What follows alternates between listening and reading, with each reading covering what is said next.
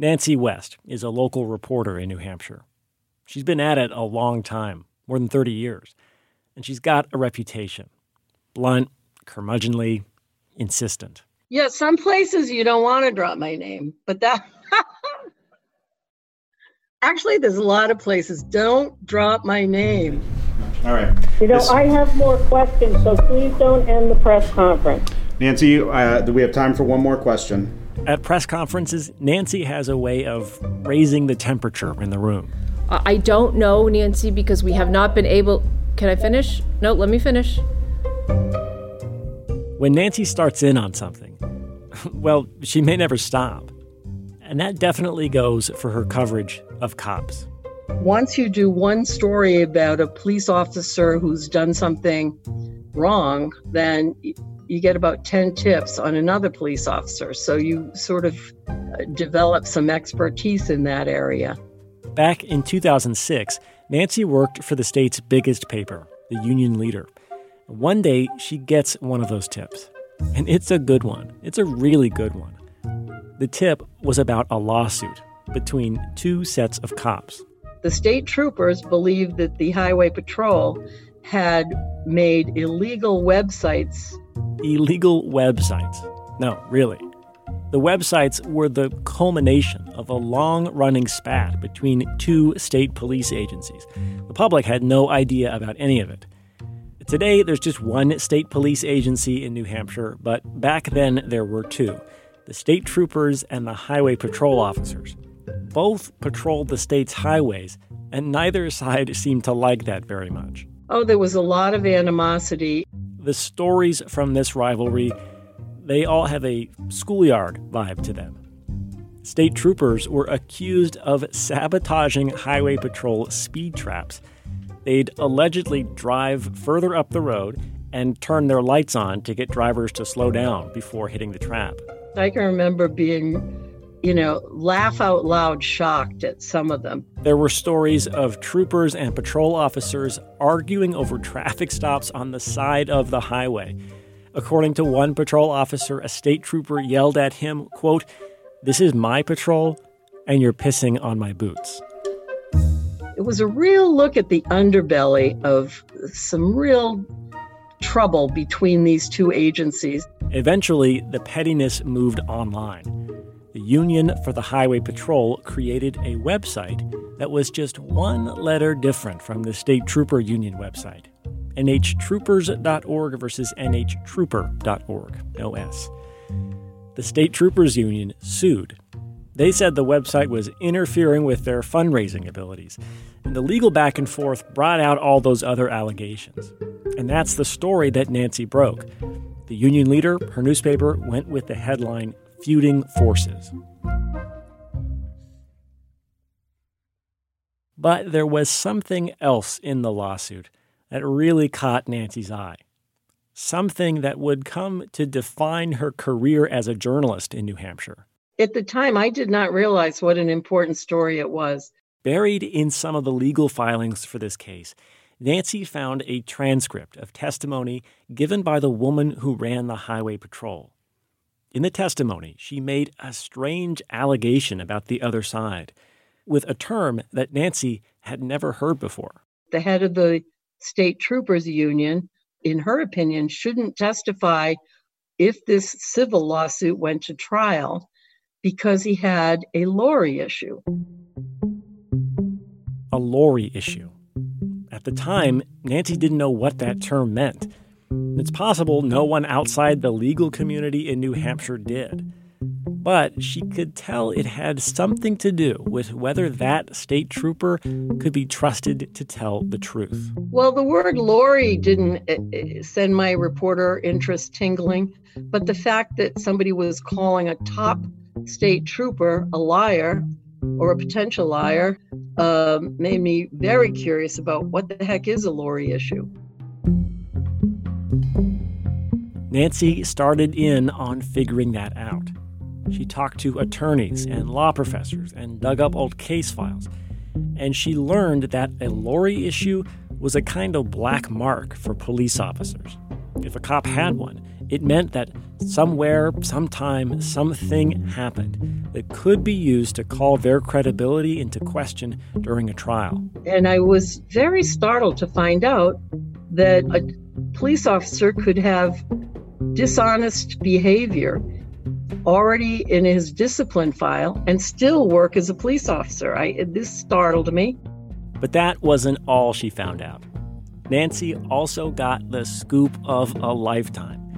She learned that for years, government lawyers had kept track of all these officers. They had a list, a secret list, of cops whose trustworthiness was in question. Nancy couldn't believe it. When I started asking questions about the list, I actually had a county attorney say, I can't talk about that. I can't talk about that. That's secret. Now, as a reporter, you hear the word can't talk, it's a secret. It's like, that's all I wanted to work on. The story about shenanigans between two sets of cops was suddenly so much more than that. Nancy wanted to know, and she thought you might like to know. Who is on that list? There was a secret list of dishonest police officers, and the public had no clue, and they had a right to know. There are lists like this all across the country. Lists that could help you decide whether you should trust the police, even whether you should trust individual cops. These are the different reasons people were put on the list: falsifying reports or records, issuance of unlawful orders, obedience to laws and policies.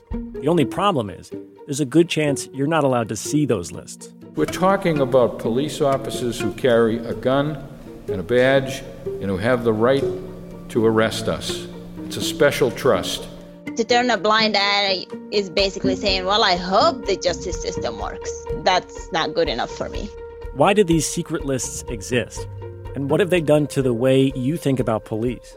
Just because someone's on the list doesn't mean they did something wrong. Everybody's wanted the Lori list. That's sort of like the Holy Grail. Once you know there's a secret, all those blacked out marks, we want to see what's underneath those. From the Document team at New Hampshire Public Radio, this is The List. I'm Jason Moon.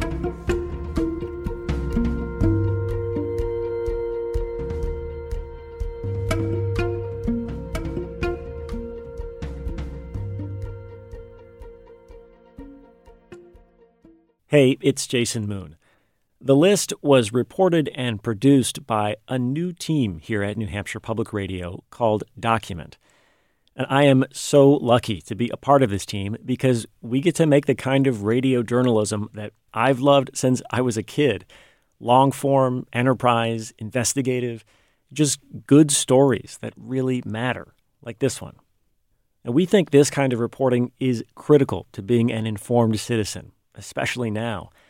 But sadly, it is not free. If you want NHPR to make more work like this, consider making a donation to the station. The amount is up to you, but every contribution really makes a difference. You can find a link to donate in the show notes or go to our website, nhpr.org/document. If you were accused of killing someone in the late 1980s in New Hampshire, chances are Jim Moyer would be your lawyer. In those days, Jim was part of a team of just 3 public defenders who handled homicide cases for the whole state. There's rarely more than 24 murders a year in New Hampshire. Jim wears glasses and has the air of a professor. He's steady, like he'd be the last person to panic if the room caught on fire. And Jim tries to extend that calm to the people he represents. People who often have good reasons to be a little freaked out. With my clients, I always tell them, by the time the prosecutor's done with his opening statement, you're going to wish you took that plea, which is always true because they're giving their best case. Jim's job as one of the only public defenders for homicide cases put him at the center of some of the state's biggest news stories during that time, including the case that gave the Lori list its name. The case began in 1989 with the murder of 61-year-old Lucian Fogg. He was a roofer who lived on a secluded property in the town of Franklin, New Hampshire. He had a hunch in his back. and he had a cane. Lucian Fogg had been beaten, strangled, and stabbed 10 times. His body was found buried in some leaves in the woods on his property. This is one of the first cases where the police department actually used video on the scene. I was like, okay, they found the body and they walk up with the video camera and say, there's the body. The man charged with the murder, Jim's newest client, was Carl Lorre. Here's how police say it went down. On April 14th, 1989, Lucian Fogg came home to find Carl Lorre, who he knew, rummaging through the cabinets in his kitchen. Lucian yelled at Carl, then tried to push him out of his house. But Carl, who was a good 20 years younger, pushed back. They struggled. Carl fell against the wood stove and burned his arm. Lucian went for the phone to dial 911, but before he could, Carl grabbed the base of the phone and hit him in the head. He then strangled Lucian and stabbed him with a knife from the kitchen. Afterwards, according to police, Carl Lorre put Lucian Fogg's body into the bed of Lucian's pickup truck and drove him a little ways up the dead-end road that runs by his house. Carl put the body in the woods, covered it with some leaves, and left in the pickup truck of the man he just killed. The next week, the Meals on Wheels volunteer, who was used to being greeted by Lucian Fogg in his driveway when he made deliveries, noticed that the food he'd been dropping off wasn't being eaten. By the third day, he called the police. About a week or so later, police bring in Carl Lorre for questioning. Witnesses had seen him in Lucian Fogg's truck the night police believe he was murdered. Carl Lorre was known for being quiet, and by his own admission, for his drinking problem. He had a thick black beard and mustache, his eyes sunken and a little sad. His nickname, Butch, was tattooed across his fist. Police interrogated Carl Lorre for 6 long hours. The interrogation was full of all the things you'd expect from watching TV. Even a good cop, bad cop moment where one officer shouts that he's sick of playing games and storms out, while the other one gets in real close and pats Carl on the leg and says he can tell by his face that he wants to come clean. Carl denies everything. He says he was staying at a friend's house the night of the murder. He knew Lucian and says he might have been in his truck, but can't remember much because he'd blacked out from heavy drinking. At the end of the 6 hours, police arrest Carl, and he spends the night in county jail. After a few hours' sleep, he was interrogated again. The police chief uses Carl's nickname. He says, "You didn't mean to do it, did you, Butch?" According to police, Carl breaks down in tears and confesses. Later, as an officer booked him for the murder, Carl said, "I'm sorry it happened. I didn't mean to hurt Lucian." Remember how Jim Moyer said most people will wish they had taken a plea deal after the prosecution lays out their side of things? The case against Carl Lorre did seem strong. But Jim, he wasn't so impressed. Jim argued at trial that Carl's confession was coerced. 6 hours of the cops wearing Carl down, of feeding him details about the crime, of threatening him with a first-degree murder charge, of saying he would get off easier if he showed remorse.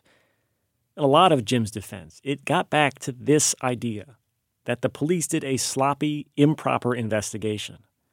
But it wasn't just Jim who said that.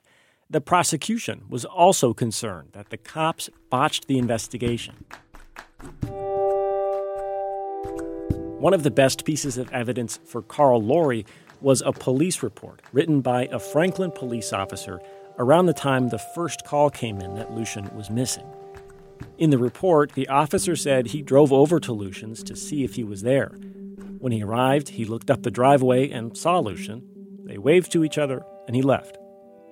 Now, this police report was a real problem for the prosecution because in their theory of the case, Lucian Fogg was already murdered by the time this police officer says he saw him from the bottom of his driveway. To deal with this, prosecutors took that police officer for a ride. They actually put him in the back seat of their car, and they drive out, and they bring him to the driveway and say, "Hey, can you see his house from here?" "No, I can't." "So you didn't see him, did you?" "No, I didn't." So they said, "Fine, write up a report, And so he wrote up a new report saying I was wrong about what I saw. I never really saw Lucian Falk. Prosecutors said at trial that the officer's conduct was, quote, disgraceful. And so jurors heard from the defense that some cops badgered Carl Lori into a false confession. And they heard from prosecutors that a different cop told a, quote, lazy lie when he said he had checked in on Lucian Fogg. In one way or another, the jury's decision would hinge on questions of police credibility. The Carl Lori case was, in my career, the longest jury deliberation I've ever been through. I believe, if I remember, it was 4 days, which is really long. And during that time, we can't leave the courthouse. So the jury's there from 9 till 4, and we're there from 9 to 4. Wait for the next day, 9 to 4. On the fourth day, the jury announced it was deadlocked. The judge told them to keep going. Then a verdict. And they came back, and they did reach a verdict, which was guilty on first-degree murder. And first-degree murder, you bring him back into the courtroom, they say first-degree murder, the judge sentences him to life without parole, and that's that, and you walk out the door. We go down to the cell block downstairs and just talk for a little while. I mean, there's very little to say at that point.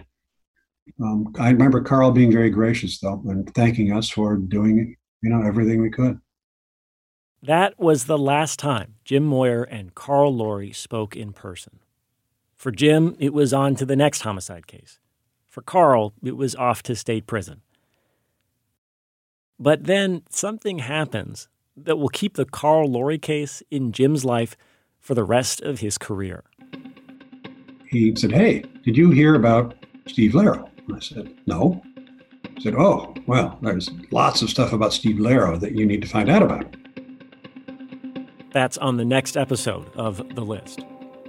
The List was created by the Document team at New Hampshire Public Radio. It was reported, written, and mixed by me, Jason Moon. Lauren Chulgin is Document's senior producer. Document is edited by Dan Barrick. Additional editing help from Erica Janik, Maureen McMurray, Mary McIntyre, and Todd Bookman. Original artwork for the series was created by Sarah Plord. She also manages the digital presence of the Document team. NHPR's Director of Audience is Rebecca Lavoie. Part 2 of The List is available right now.